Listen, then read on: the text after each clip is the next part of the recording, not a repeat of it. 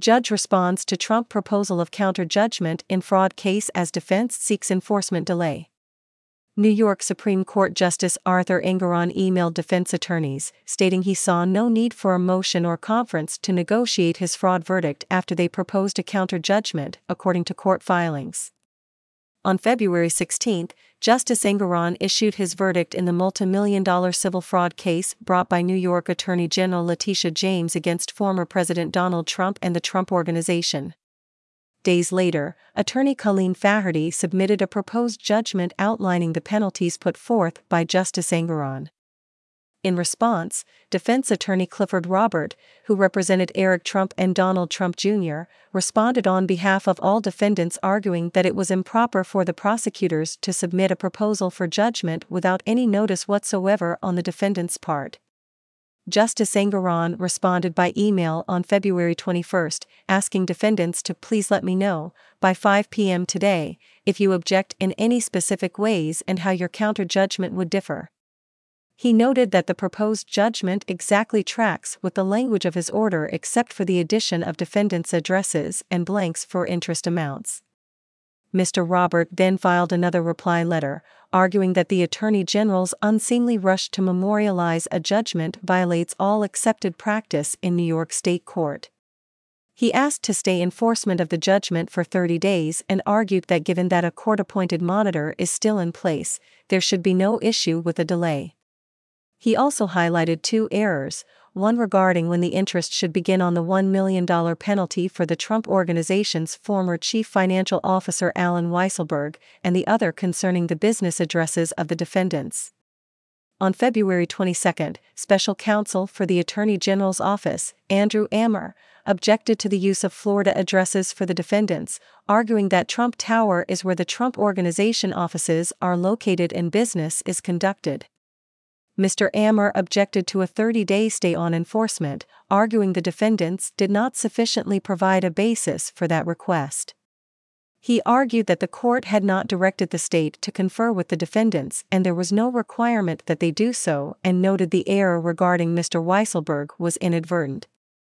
On top of the $355 million President Trump will need to pay, Eric Trump and Donald Trump Jr. have also been fined $4 million each, and Mr. Weisselberg $1 million. Mr. Weisselberg and the former comptroller for the Trump Organization, Jeffrey McConney, have also been permanently barred from serving in financial control of any business in New York, while the executives and President Trump will also be barred from serving as officer or director of any corporation or legal entity in the state for 3 years.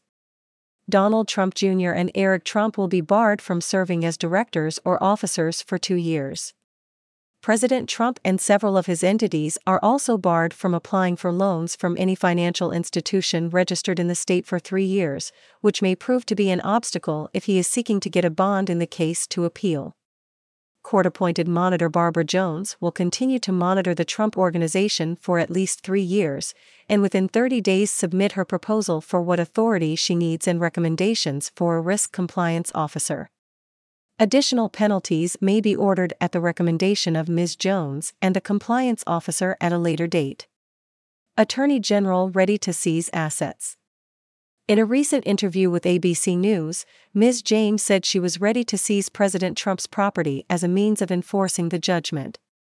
If he does not have funds to pay off the judgment, then we will seek judgment enforcement mechanisms in court, and we will ask the judge to seize his assets, she said. We are prepared to make sure that the judgment is paid to New Yorkers, and yes, I look at 40 Wall Street each and every day.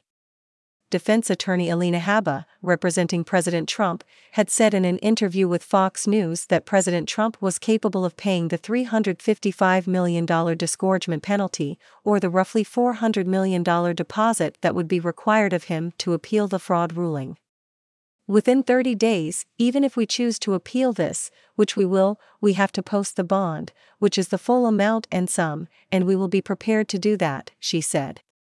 Look, it's no coincidence, she added, they know by looking at his statements of financial condition that this guy is worth a lot of money.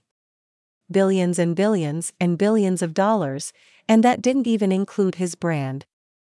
What they're trying to do between this case and my last case is put him out of business, she said, referring to the recent $83 million penalty a jury ordered President Trump pay in a defamation case brought by writer E. Jean Carroll. Ms. Habba described the ongoing legal action against the former president as grotesquely insane. It's not going to work, number one. Number two, what they're trying to do is a scare tactic, Ms. Habba said. Unfortunately, they picked the wrong guy to pick on, in my opinion. He's strong, he's resilient, and he's got a lot of cash.